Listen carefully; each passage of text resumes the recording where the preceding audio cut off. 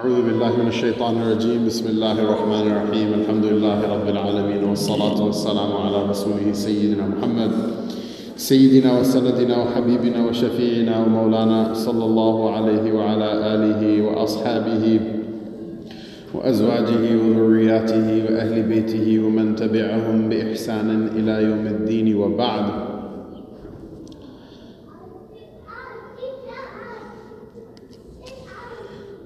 The selection of hadiths that we're going to read today are a couple of hadith of the Prophet ﷺ with regards to the chapter of the virtue of praying in the night.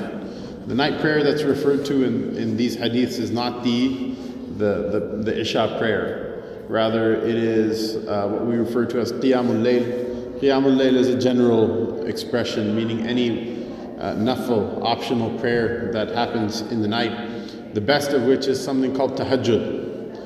Tahajjud is a particular part of the night, the fourth and the fifth sixths of the night.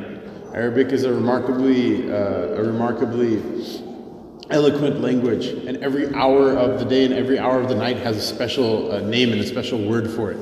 So if you divide the night into 6 parts, the first starting from Maghrib, not from Isha, from Maghrib, and the last one ending when the Fajr comes in at the crack of dawn. If you divide 6 parts of the night, the Isha should be read either in the first part or in the second part. There's a difference of opinion amongst the ulama. The Shafi'iyya, they say that the best time for Isha is at the beginning. This is why the people who hold fast to that madhab, even in this country in the winter, you'll see that like our Somali brothers, for example, who are almost exclusively Shafi'is, they'll pray the Isha prayer at 6 o'clock. Bam, 5:30, bam, it's done, it's finished. When I left Norway, that was the time for the Isha prayer in their masjid. On the other end, Imam Abu Hanifa rahimahullah tabarak wa ta'ala, he takes the fatwa of Sayyidina Umar ibn al-Khattab radiyallahu anhu, which is that the best time to pray Isha is delayed after the first third of the night has passed. So that's after 2 parts out of 6. I don't know if you guys have gotten that far in fractions yet. Maybe you have, your brother hasn't. You can explain it to him when he gets home. One of the wisdoms of praying the Isha prayer at that time is what? Is that it should be the last thing that a person does before they retire and they go to sleep. Now this is a problem in many countries of the Muslim world. We've kind of left, no, you put that back, go. Put that back. When you're 70, inshallah, I'll bring it for you, okay? And you can use it and I'll bring it for you, I'll set it up for you and everything. Until then, inshallah, you get to sit like the Muslims. So the idea is that the last thing that you do before going to sleep should be what? Pray Isha. What's the problem in the Muslim world? The first third of the night, when it ends, it's like what? 7:30, 8 o'clock, 8:30. That's when the party's just getting warmed up. It's not even started yet. The party is like stretching, in order to get started. Like you're just stretching out in order to get the party started, which is fine if you don't ever want to do anything in your life. If you don't ever want to do anything in your life, then go ahead and do it. I'm not better than anyone else. I grew up the same way, 11, 12 o'clock, 12:30, 1 o'clock, going to sleep, enjoying myself at night, having parties, meeting people, and just, having fun. And, this is not a halal haram issue. You understand what I'm saying? Not everything in life is a halal haram issue. For example, if a husband and wife get married, I know you're not a lawyer. Ziyad may get upset if I ask you a legal question because he'll be like, this guy doesn't have a legal license, but he's not here, so let's go ahead and do it anyway. Nobody will tell on you, okay? So is it legal for, 2 people are married, husband and wife, right? Is it legal to, for example, for the wife to kill her husband? I think so. It's legal. Why don't we take a second, let's take a second stab at this question. Because you're killing somebody. Is it legal, yes or no? Not really. Not really. MashaAllah. I knew this kid, he's going places, MashaAllah, right? It's not legal, right? Is it legal for a husband to, break his wife's teeth? No. Is it legal for a wife to take her husband's car and drive it off a cliff? No. No. Is it legal for a husband to take his wife's, property and burn it? No. All of these things are illegal. So, and they should be common sense for most people. Some of our brothers and sisters, they have trouble understanding these things, but generally we take them to the side and sit them down and say, okay, you can't do this stuff, right? Generally. And so, what would happen if someone comes to the masjid, husband and wife, and the husband's like, you know what, Sheikh? I tried my best. I didn't kill her. I didn't burn her stuff. I didn't break her teeth. I didn't drive her car off a cliff, and she's still not happy with me. What would you say to such a person? You'd say that the law is not what makes a marriage successful. Okay? If you just follow the law and then afterward wonder, why is my marriage successful, not successful? That's dumb. That's not how human beings work. That's not what the point of the law is. The point of the law is not there to we the people of the United States of America, in order to make domestic prosperity and harmony between husbands and wives, we write this constitution. That's not what that stuff is not for that. It's for something completely different, right? So there are a number of things that are in the sunnah. They may not be haram. So to stay up after Isha is not really haram. Eating a ham sandwich is haram. Staying after Isha is not haram. But it's not a good idea. It's not a smart idea for somebody who wants to do something with their life. And so the idea is what? Is that Sayyidina Umar radiallahu anhu, he instituted this practice, which is that the Isha prayer would be prayed after the first third of the night was done, and then afterward everybody would just go straight to sleep. Why? If you go to sleep, there's a number of benefits of going to sleep right after the Isha prayer is done. The first benefit is what? Is that that's the most healthy and restful sleep that a person is going to get. The sleep that a person gets from the time that they've prayed Isha until around the time of midnight is the most healthy and the restful sleep that a person is going to get. The second thing is what? Is that if a person sleeps at that time, it will be easy for them to wake up for tahajjud, which is what we're going to talk about. The qiyamul layl and tahajjud in specific is what we're going to talk about. I see you, I'll get to you, okay? So that's the second thing. The third thing is what?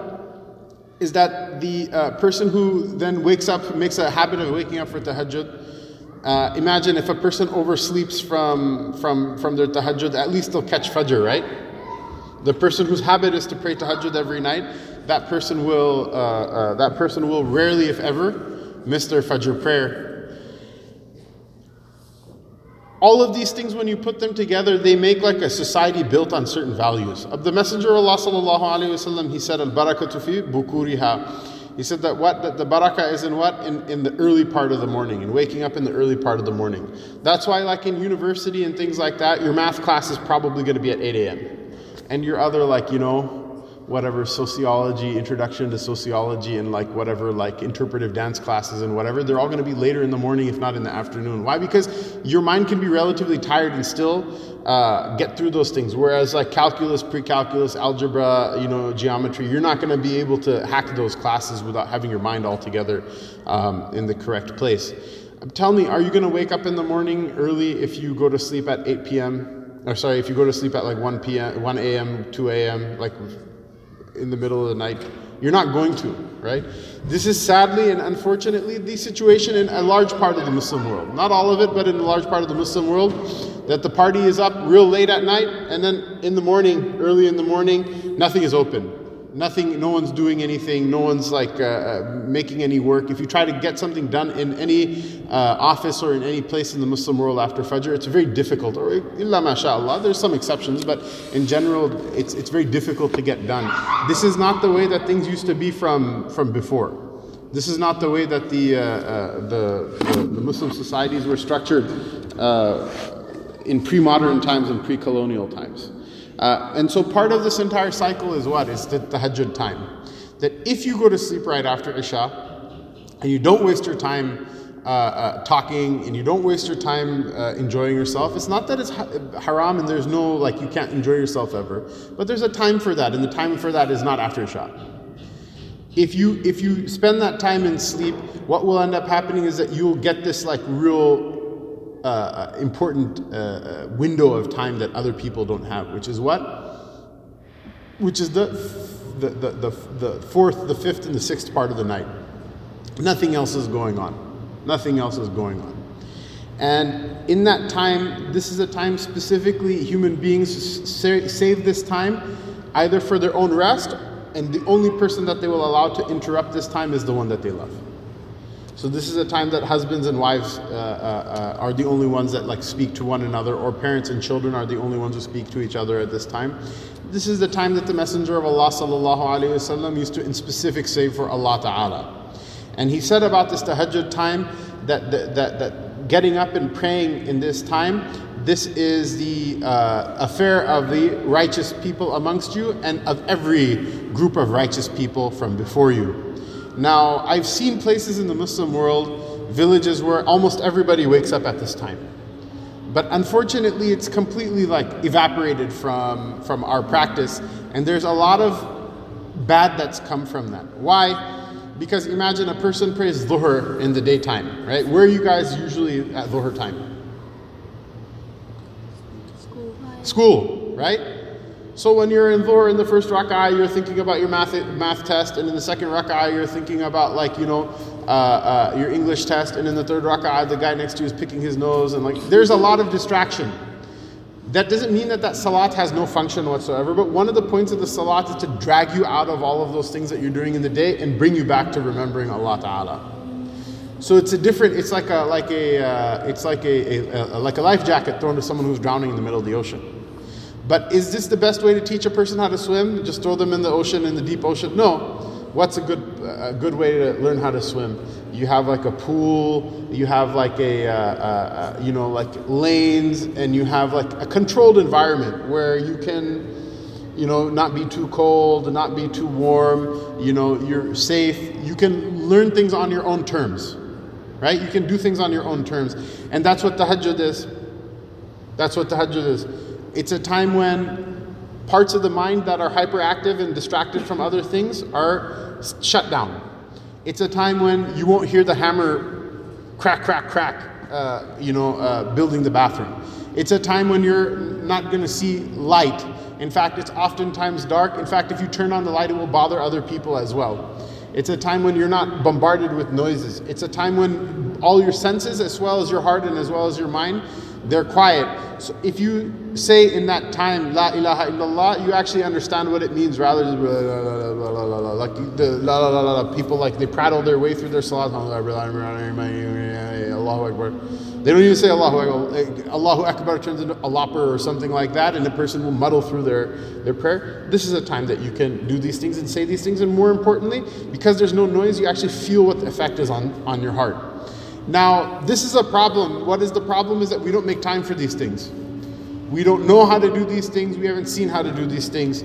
We haven't had elders that showed us how to do these things for whatever reasons. Maybe they're too busy. They had to, our fathers and our grandparents, they had to earn a living or whatever. They were unable to show us how to do these things. But there's a time and a place everybody has to learn. And this is also a part of the ilm of the deen, that a person has to learn these things, because there are so many parts of the love of Allah Ta'ala a person is not going to be able to learn except for by learning it through tahajjud. This is one of the things that I mentioned when I started reading this chapter in another place, is that if you look in the Riyād al-Sālihīn, it's a really long chapter. The Riyād al-Sālihīn, sometimes the chapters are only 3, 4, 5 hadiths, 5, 6 hadiths. This is a really long chapter. It's a long chapter in the Riyād al-Sālihīn, and indeed it's a long chapter in every book of hadith, but it's not a very long chapter in our own lives. That's sad. And that's something that, alhamdulillah, Allah Ta'ala gave us life that we can still work on. So the first hadith we wanted to read was عن سيدتنا عائشة رضي الله تعالى عنها قالت ما كان رسول الله صلى الله عليه وسلم يزيد في رمضان ولا في غيره على 11 ركعة يصلي 4 فلا تسأل عن حسنهن وطولهن ثم يصلي 4 فلا تسأل عن حسنهن وطولهن ثم يصلي 3 قلت يا رسول الله أتنام قبل أن توتر فقال صلى الله عليه وسلم يا عائشة إن عيني تنامان ولا ينام قلبي متفق عليه. Sayyidah Aisha radiallahu anha, why is it important that she's going to be the one who's narrating the hadith about the Prophet sallallahu alaihi wasallam's tahajjud? Why? Because she's the wife of the Prophet sallallahu alaihi wasallam. That's an hour in which other people are not going to see him generally, sallallahu alaihi wasallam. And so imagine that like this, like, you know, the space of the Sayyidah Aisha radiallahu anha with the Prophet sallallahu alaihi wasallam was such that she had, like, he would pray in that place and she would be sleeping, so she would like sleep with her legs back just so that he had enough space to pray. It was in such close quarters, so she knows about the tahajjud of the Messenger of Allah sallallahu alaihi wasallam. So she was asked, and so she responded that the Messenger of Allah sallallahu alaihi wasallam would not pray in Ramadan or outside of Ramadan more than 11 rak'ahs. More than 11 rak'ahs. Okay? This hadith has to do with the tahajjud of the Messenger of Allah sallallahu alaihi wasallam. This is not a hadith about Salatul Taraweeh. Why? Because she says he didn't pray in Ramadan or outside of Ramadan more than 11 rak'ahs. Does anyone pray Taraweeh outside of Ramadan? No. This is a hadith about a different prayer, that the Prophet ﷺ would not pray more than 11 rak'ahs, which is what? 2, 4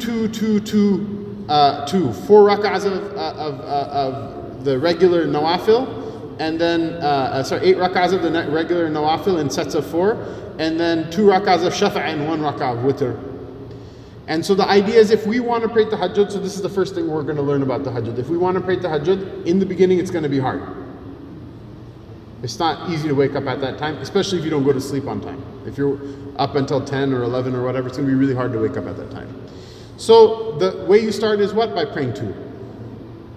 Then if you want to do more, then pray 2 more. Then if you want to pray 2 more, up to what, 6? Then if you want to do 2 more, we're up to 8. Then if you want to do more, then what do? You just start making them longer. You start making them what? Longer. So this is the first precept that we learn from this hadith of the Prophet ﷺ from Sayyidah Aisha radiallahu anha. So he wouldn't pray more than 11 rak'ahs, neither in Ramadan or outside of Ramadan, yani in his tahajjud.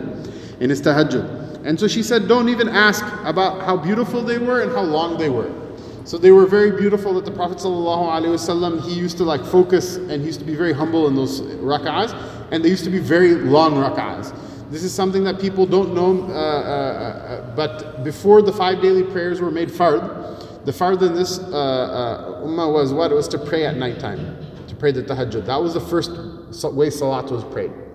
Then after coming to Medina, after the Isra and Mi'raj, in the end of the time of the Prophet ﷺ in Makkah Mukarramah, then the 5 daily prayers were instituted, and then praying tahajjud at night was then became a nafil. It became a nafil on the rest of the ummah, but the Prophet ﷺ, it was still a fard, that was still an obligation on him, and so he would pray for a third, a half, or all of the night. He would pray for a significant amount, at least a third of the night he would spend in prayer. His habit, sallallahu alaihi wasallam, was to spend about half the night in prayer, alayhi salatu wasalam. And so she said that then he would pray another 4, sallallahu alaihi wasallam, and don't ask about how beautiful they are and how long they were. So what do we learn now? Is that there's a break between, you pray 2 and 2, and then there's a break, and then you pray 2 and 2, and then there's another break.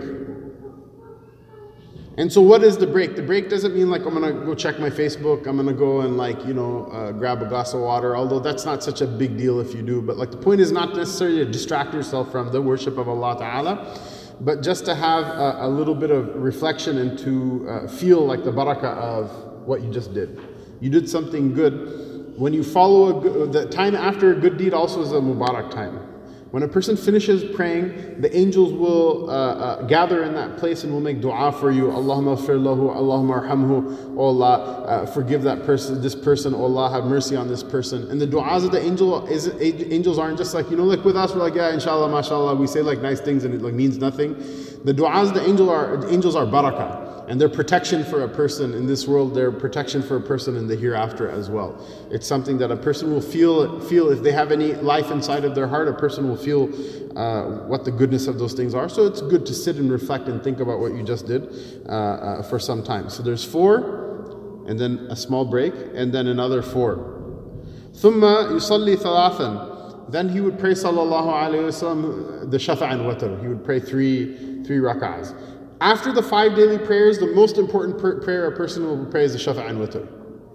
A person should never leave it. Many of the companions, radiallahu anhum, even though they didn't say that it was fard, but if someone asked, is it okay not to pray, they refused to say, okay, it's okay not to pray.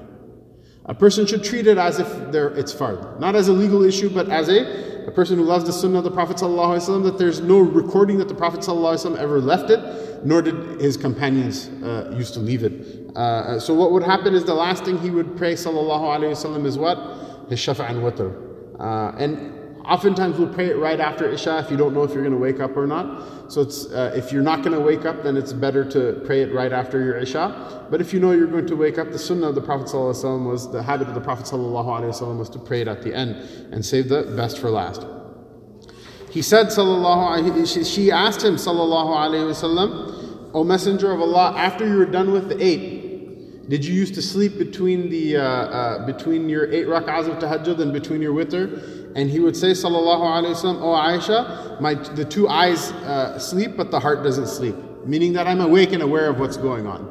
And so even then, those who consider it to be a sunnah to rest between the 8 rak'ahs and between the 3 witr, they say that it's not necessarily that you're going back to sleep, but that you're just taking it easy and relaxing. And this is the time that we see the mashayikh, they prescribed a person who has like a regimen of dhikr, that they're going to say La ilaha illallah, or take the divine name Allah Allah, or any of the other masnoon adhkar. This is a good time to say those adhkar as well. Why? So that there's some sort of gap between the different raka'at of the night prayer, and a person is using the barakah of one act of worship in order to help them with the other. وعنها رضي الله عنها أن النبي صلى الله عليه وسلم كان ينام أول الليل ويقوم آخره فيصلي متفق عليه. And she also narrated رضي الله عنها that the Messenger of Allah صلى الله عليه وسلم used to sleep in the first part of the night, and he used to wake up in the second half of the night and pray. Again, these things are sunnahs. Many people, mashallah, they'll become very defensive about certain sunnahs, and then they'll forget the other sunnahs. Every sunnah, when you leave it, there's some sort of harm that happens. So some people are real gung-ho about having a beard. I like having a beard. Where's your beard? Astaghfirullah, you don't have a beard, man. This guy, Abu Suhaib talked to this guy afterward, tell him to grow a beard afterward, inshallah, right? So, right, some people are gung-ho about this. You know, once one of our mashayikh, a man came into his majlis and he said, Shaykh, I want to get married. I don't know what to do. I want to get married, and nobody will marry their daughter to me. And so the Shaykh says, come, let's have a talk. And so they talk for some time, and then afterward he comes out and he then gives his daughter in marriage to this man. And then somebody in the majlis said, Shaykh, isn't it a sunnah to have a walima? Obviously this guy's broke. You know, if he owned 17 Metro PCSs or whatever, there would be a line out the door for people trying to get their daughters married to him or whatever, right? But obviously the guy's broke. So someone asked in the majlis in front of everyone, isn't it a sunnah to have a walima, right? Why? Because we have a very self-serving idea of what the sunnah is supposed to be. I get to eat, so I'm going to ask, is it the sunnah or not? So the Shaykh says, Allah knows who really cares about the sunnah and who doesn't. So because you brought it up, all of you go home and bring a dish of food from home, and that's the walima. That's what our walima is going to be. So many people, they're wala'im. People are better than us, better than you and me. Their wala'im were held like that. And so all of these things are sunnahs, people have, but the other thing of what, like a poor man came and the Shaykh was pleased with his akhlaq, and so he gave his daughter to him in marriage despite his poverty. That's also a sunnah, but nobody's going to say, who's going to revive the sunnah? But the sunnah of eating the food in the walima, it's a sunnah too. We should do it. I'm not saying not to do it. I'm not knocking people for doing it. But some people, their concern with the sunnah is just to get one up, to say something bad to another person, or to eat something, or to make themselves, pump themselves up about themselves. And then there's some people who just want to do something. Why? Because the Messenger of Allah sallallahu alaihi wasallam did it. That one is the one who their practice is the sunnah. There's going to be barakah in it. At any rate, every sunnah, whichever it is, whether it's eating the walima or whether it's giving your daughter to a person of good akhlaq, even if they may not have the most money in the world, or whether it's going to sleep in the first part of the night and waking up in the second part of it, there's some barakah in that. And this is something that the mashayikh also say, and I've experienced it myself as well. The rest that you get from the sleep after Isha, before the midnight, is much better than the rest that you get from the late part of the night. When you wake up for tahajjud, if you slept from 8 until 2, oftentimes people involuntarily will wake up at this time. And they can't go back to sleep. Why? Because you're too rested. Whereas what happens, the person who's going to sleep at midnight, it's like 6 o'clock, Fajr, the alarm is ringing. It's the same amount of sleep a person gets. But the body is also like linked to the biological clock is linked to like phenomena that are happening outside. That sleep is so horrible, a person tries to wake up and they can't wake themselves up. It's just so horrible. You feel so tired, it's like you're chained to it. And there's a biological connection, and there's also a spiritual connection as well that the shaitan has been given power over you at that time. وعن سيدنا عبد الله بن مسعود رضي الله تعالى عنه قال صليت مع النبي صلى الله عليه وسلم ليلة فلم يزل قائما حتى هممت بأمر سوء قيل ما هممت قال هممت أن أجلس وأدعه متفق عليه. Sayyidina Abdullah bin Mas'ud radiallahu anhu, one of the first people to accept Islam at the hands of the Prophet sallallahu alaihi wasallam. He's the one who used to carry the Prophet sallallahu alaihi wasallam's slippers. He's the one who used to pour the water for the Prophet sallallahu alaihi wasallam's wudu. Maybe the ICC sink wasn't built then, right? So they used to pour water from a container. And so imagine that's an honor, that the one who pours the water for the wudu of the Prophet sallallahu alaihi wasallam. And so he was very close to him. So he said that once I prayed with the Messenger of Allah sallallahu alaihi wasallam this tahajjud prayer. He said that he was standing sallallahu alaihi wasallam so long that I was thinking about doing something. I was like on the verge of doing something that would have been very sad. This word, it's not su. Su means evil. It's so. Alayhim da'iratu so. Right? And in general, as a stylistic preference, even though it's a sifa, it's not amrin so-in, but it's amri so-in. That it's used as an idafa, as a stylistic uslubi issue. It's used as an idafa. So with the fatha on the scene, so diddu al-masarra, the thing that makes you, masarra is happiness.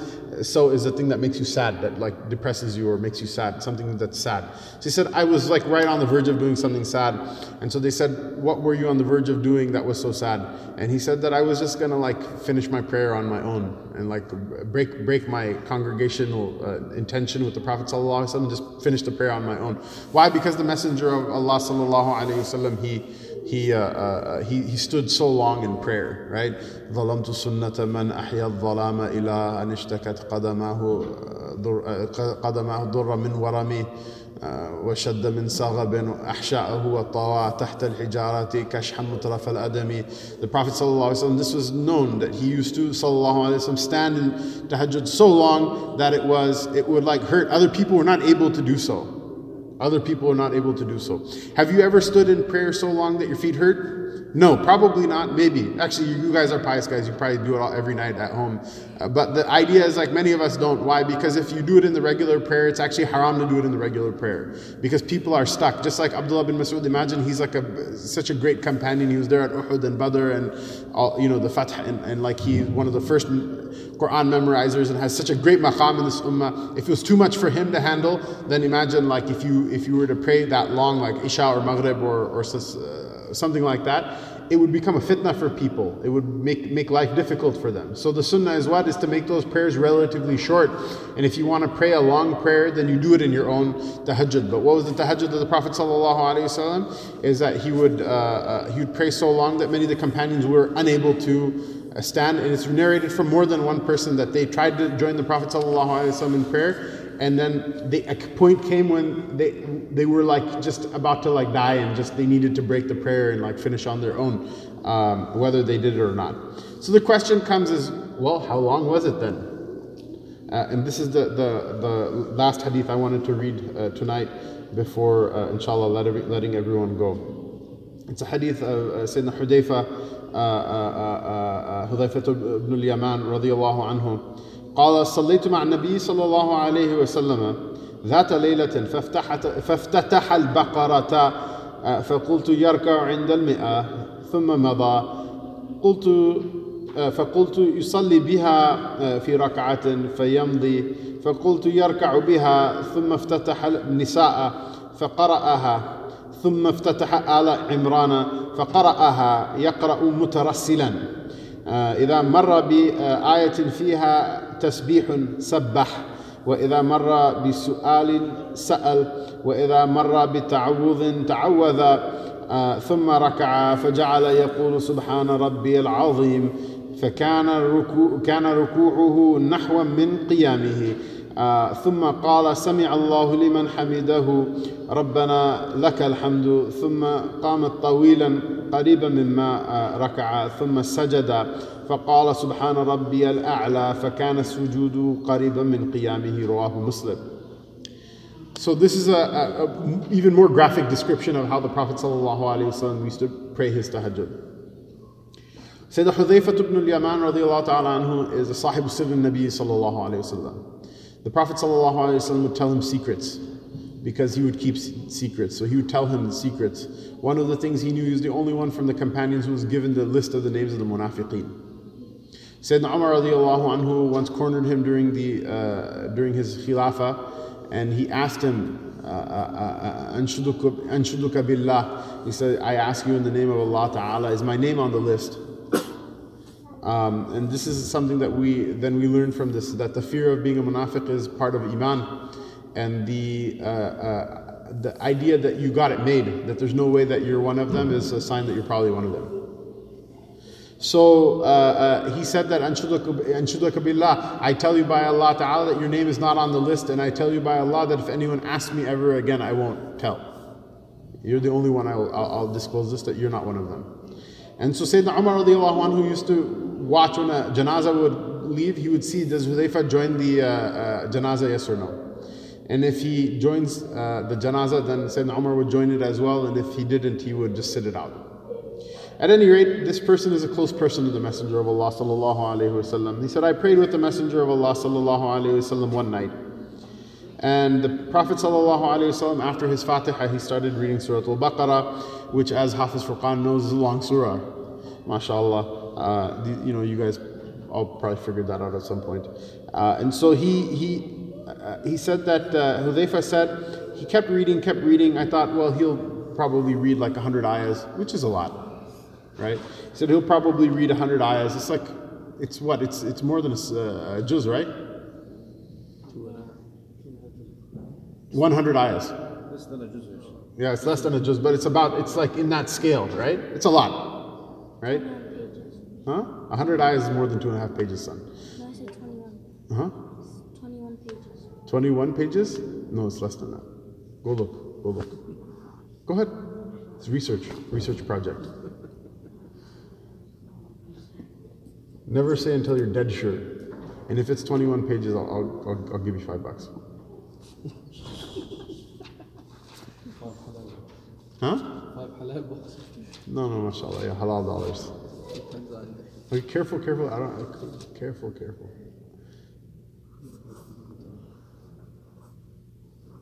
It's lower than 100. Huh?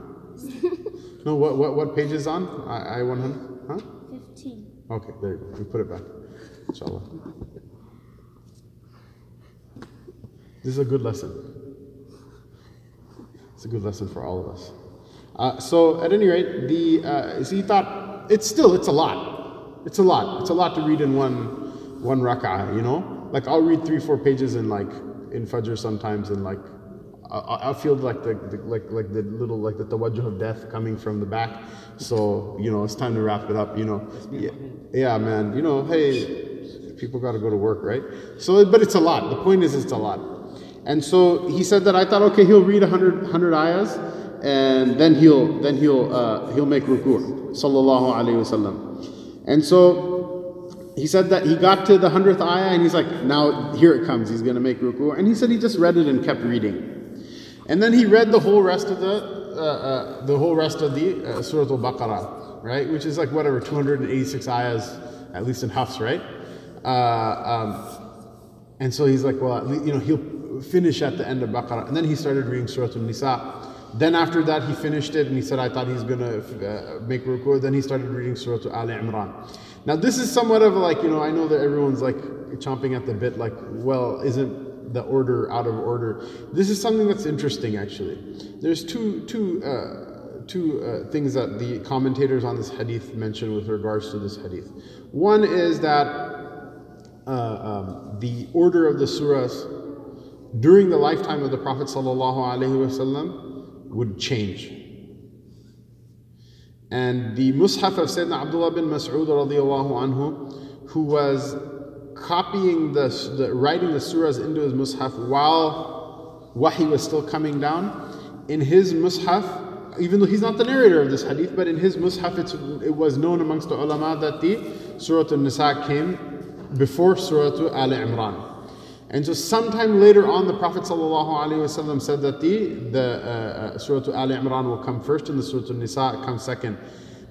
At this time, it's not even known if any of these surahs were complete yet. Surah Al-Baqarah almost certainly wasn't complete yet. There were still ayahs that had to be revealed of it, and it's not known whether the surahs are complete yet or anything.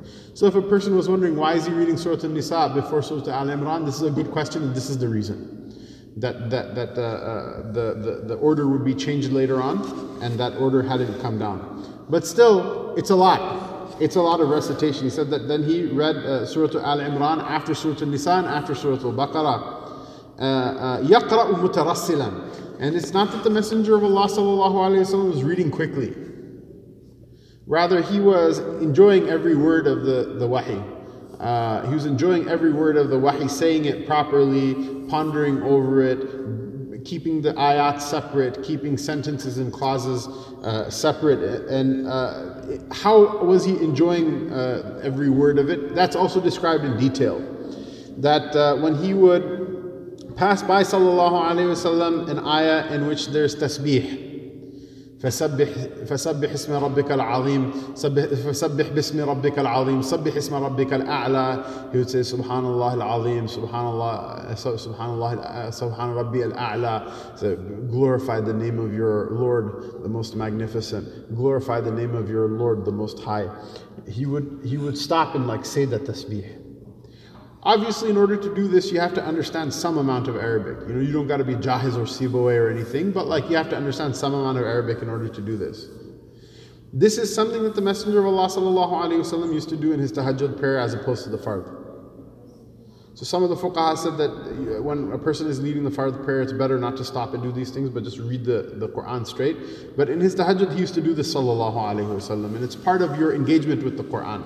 That you say something and Allah says something, and then you say something. It's like a conversation between you and Allah Ta'ala. Obviously, a person will not have access to that if they don't know the Quranic Arabic, and they don't have access to that if they aren't listening to what Allah Ta'ala is saying. And so he said that if he passed by an ayah in which there's tasbih, he would himself say Subhanallah. If he passed by an ayah in which something was being asked, he would make dua and ask that from Allah Ta'ala. If he passed by an ayah in which there was refuge being sought, he would take refuge in Allah Ta'ala. If he passed by an ayah that there was refuge being made, he would take refuge in Allah Ta'ala. This is itself like a special relationship that a person has with the book of Allah Ta'ala. And it's difficult to do when you have distraction. It's difficult to do even in the fard prayer when you have distraction, because you can't pay attention, you can't repeat the ayat again and again, you can't stop, so much, because things have to go on. You can't just take 20 minutes for a prayer. But he would sallallahu alayhi wasallam do all of these things, and then he made ruku'. And in his ruku' he would say Subhan Rabbi al-Azim, transcendent above blemish is my Lord, the most magnificent. And his ruku' was so long that it was it reminded Hudhayfa of the qiyam, of the standing of the Prophet ﷺ. So imagine how long did he stand? Surah Al-Baqarah, Surah An-Nisa, Surah Al-Imran. And then he would make this super long ruku'. And then he would say Samihullahu liman hamida Rabbana lakal hamd. Allah heard the one who hears the one who praises him, or our Lord, to you is praise. Then he would stand in the standing, after the ruku', for so long it seemed like how long he was standing from the recitation, reciting du'as and ayat, and not ayat, but du'as and the dhikr of Allah Ta'ala in this time.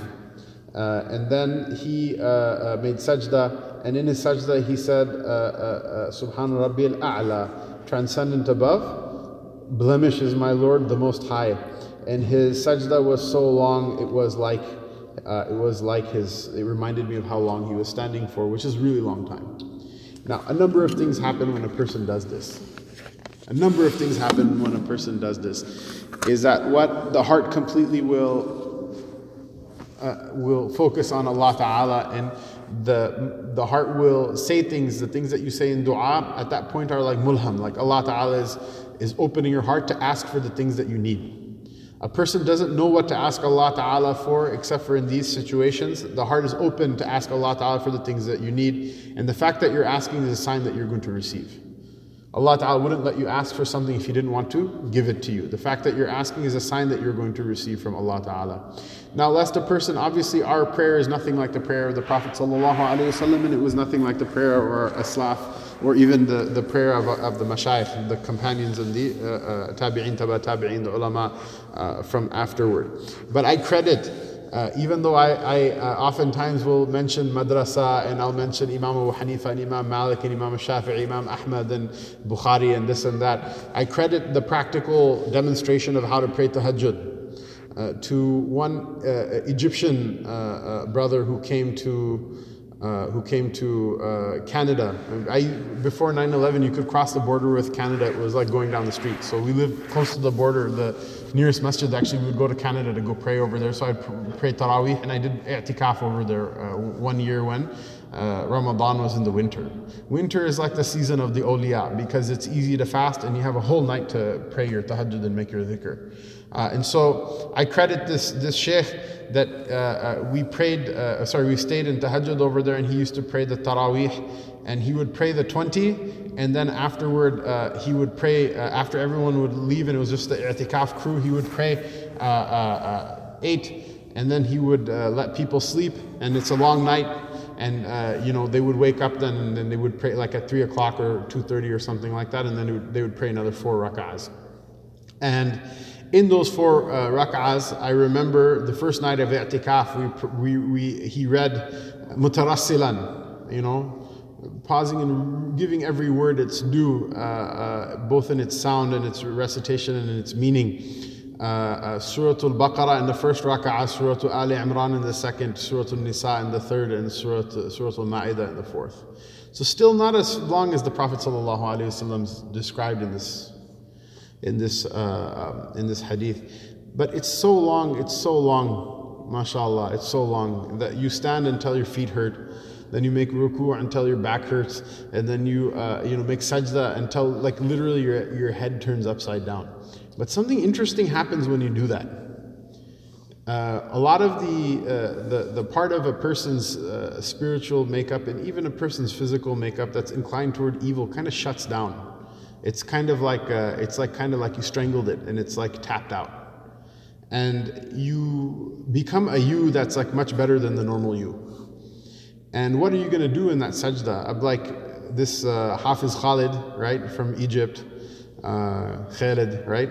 He's making sajda for like so long, after having recited for so long. So a person then opens. It's like a faucet inside of a person's heart. The only thing I can compare it with is like when you go to Hajj and you have to make dua for so long when you're making tawaf, or so long in Arafat, or so long between the jamarat on the, when you're stoning on the ayam of Mina, that a person just opens a tap inside of their heart, and then they get lost in it. You don't know where the time goes. This is a kayfiyah, and it's a condition that you'll also experience one day when you fall in love. Of course, this is embarrassing because your parents are here, so you can't admit that you'll fall in love with a girl one day, but it probably will happen. Hopefully with your wife and nobody else. But it happens, and when it happens, you'll be like, yes, I remember the mullah in the masjid one time said that this was going to happen, and at the time I thought it was gross, but look, it's happening right now. And what happens at that time is that when you find the person that you love, that you're married to, or at least like never alone in like the same room with, right? You'll talk to them, and the time will fly so fast, and you won't know where the time went. And so there are some people who, and by the way, falling in love is a weird thing. That's not really what we're talking about today, but there's no guarantee that the person you fall in love with is any good for you, right? But imagine that the person who has love for Allah Ta'ala, and the person who shares moments like that with Allah subhanahu wa ta'ala, if you have that much love for Allah ta'ala that the time will fly and it will pass and you don't know where the time went, then whose love is greater, your love or the love of Allah ta'ala? So it's, the hope is what? Is that the person who has this uns with the Lord, this will destroy, it won't make a person stop sinning 100%, but it will destroy the pleasure of sin. Because a person will then sin, and either the sin will take away the pleasure of this time with Allah Ta'ala, or the pleasure of being with Allah Ta'ala will destroy the pleasure of the sin. And if that person dies in such a state on the Day of Judgment, imagine you love someone so much that you could sit and talk with them and you don't know where the time is going to go. If you love Allah Ta'ala like that, that means He loves you even more. And all of this other kind of like Rodney King level of beatdown that's going to happen on the Day of Judgment, Allah Ta'ala will extricate you for it. He didn't create you for that. Because you're from the ones who loved Him, Jalla wa ala. And imagine then there are people in this ummah that for the last 40 years they've never missed this appointment. Sheikh Hashim, remember you went to go and visit him in Chicago. He literally says this: if anyone tries to meet with him or talk to him after Isha, he'll say, "I'm sorry, I have an appointment I have to keep," and he'll just push people away. Like literally, what's his name? Mahin, the brother who's his scheduler from Jersey. He said one guy came to him and said, "I'm going to kill myself." He's like, "Sorry, I have an appointment." Like he will not miss that appointment for anything. And this is how our mashayikh and our elders were in the past. And it's not just like something stupid or pretentious that people do. There's benefit in it. That salat in the middle of the night, that's what won battles. That salat in the middle of the night, that's what, caused like Salahuddin Ayyubi and his armies to overcome the Crusaders. That salat in the middle of the night is what protected our lands from the Mongols. That salat in the middle of the night is why we still have, our elders, they saw everything destroyed and breaking in front of them and around them. And despite that, because of that salat in the middle of the night, still like some part of Iman like survived, so we could have such a nice masjid in Parma, and so imagine that there are people in the ummah that have been praying for 40 years straight, and they have never missed their appointment with Allah Ta'ala. This is such a great maqam with Allah Ta'ala, because look, I'll be honest with you, I'm not praying tahajjud every night. I should be, but I'm not. Usually what ends up happening is like, if you go to Umrah or something like that, you get back into it, Ramadan, you get back into it, or like something really bad is happening, you're like, oh ya Allah, I took this job at this masjid and I don't know what to do now. So Allah Ta'ala will bring you back to, Allah. So Sami Bhai is also getting a reward for it too. That Allah Ta'ala will bring you to, bring you back to this tahajjud, and sometimes because you have no other choice, He brings the circumstances to you so that you come back to it. But I'm not going to pretend like I'm this dude who's been doing this for like whatever the last 10, 20 years or whatever, right? But there are people in the ummah that have been praying for 40 years. So the homework assignment is very simple. I'm not even going to ask you to pray tahajjud tonight. What is it? It's very simple. It's very simple. There are certain manasib of wilayah, there are certain stations of sainthood with Allah subhanahu wa ta'ala. All of them, they have more to do with what's in your heart than what you're doing. So the mansib of wilayah that everybody should receive from having come to this dars. After all, someone should say, why did I waste 50 minutes after Isha listening to this mullah bang on about how pious other people are, right? So your homework assignment is what? Just close your eyes and look inside of your heart and say, Ya Allah, whoever prays this tahajjud, that person is like a great person. Why? Because this is a rule. Any mansib of wilayah, any station of sainthood with the Lord, the one who bears witness to it, that person also has a station of sainthood as well. Just to consider this tahajjud to be an act of piety, and to behold it and say, Ya Allah, this is like such a beautiful thing. Whoever does this must be like a wonderful person. That in and of itself is a type of wilayah with Allah subhanahu wa ta'ala. That is also a station on the Day of Judgment, that people will receive a place in Jannah forever because of it. And nobody is going to get to the station of praying tahajjud except for through this station. So everyone's like, oh, Shaykh is crazy. He always yells at people that they're making too much noise and shut your phones off and blah, blah, blah, this, that, and the other thing. And everything he says is so hard. This is a very easy thing to do. In fact, it's easy. It seems easy. It's not easy. It's actually the hard part. Once you've done this, the actual praying tahajjud is actually very easy. It's very easy, because what's going to happen? You're gonna like leave the masjid and your friends are gonna be like, oh, let's go out and do this and do that and the other thing, and like, you know, some of your favorite TV show is gonna come on and this is gonna happen, that's gonna happen, either today or tomorrow or the next day. And then a person will remember, oh, it's a sunnah to like go to sleep before. And I'm not even saying that you have to go to sleep. Go enjoy yourself with your friends, you know, as long as they're not getting drunk, as long as they're drinking coffee or whatever, it's fine, you know, coffee and not like something more disgusting than that, you know. If someone drank a shisha, you know, you can say, well, Sheikh Hamzah doesn't like it, but I think it's a difference of opinion. Fine, whatever. Don't ask, don't tell. Go do what you want. But what's the fitna at that time? The fitna inside of the heart, for whatever reason, it's a fitna inside the heart. People will be like, oh, well, you know, this tahajjud thing he talked about, that's just impractical. And then what happened to your wilayah? You lost it. Go smoke your shisha. Go enjoy yourself. Don't smoke shisha. But you know what I mean. Go enjoy yourself. Go have your coffee, your Coke, you chat it up with your friends, everything, right?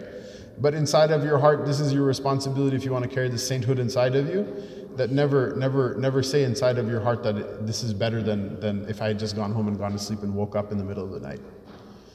If a person can even do that, and if a person, that's all they get out of this time, then the time was a good use of time, inshallah, and it's a great station with Allah Ta'ala. Allah Ta'ala give all of us so much tawfiq. And I admit in front of everyone, and I make the big disclaimer that this is where all these things we're talking about, I'm talking about other people I've seen. This is not me, so don't, Yawm al-Qiyamah, you show up and this guy talk big game about tahajjud, and look at him, he's like in even worse shape than we are, right? So don't be surprised on that day. I'm just a messenger. وصلى الله تعالى على رسوله سيدنا محمد وعلى آله وصحبه أجمعين.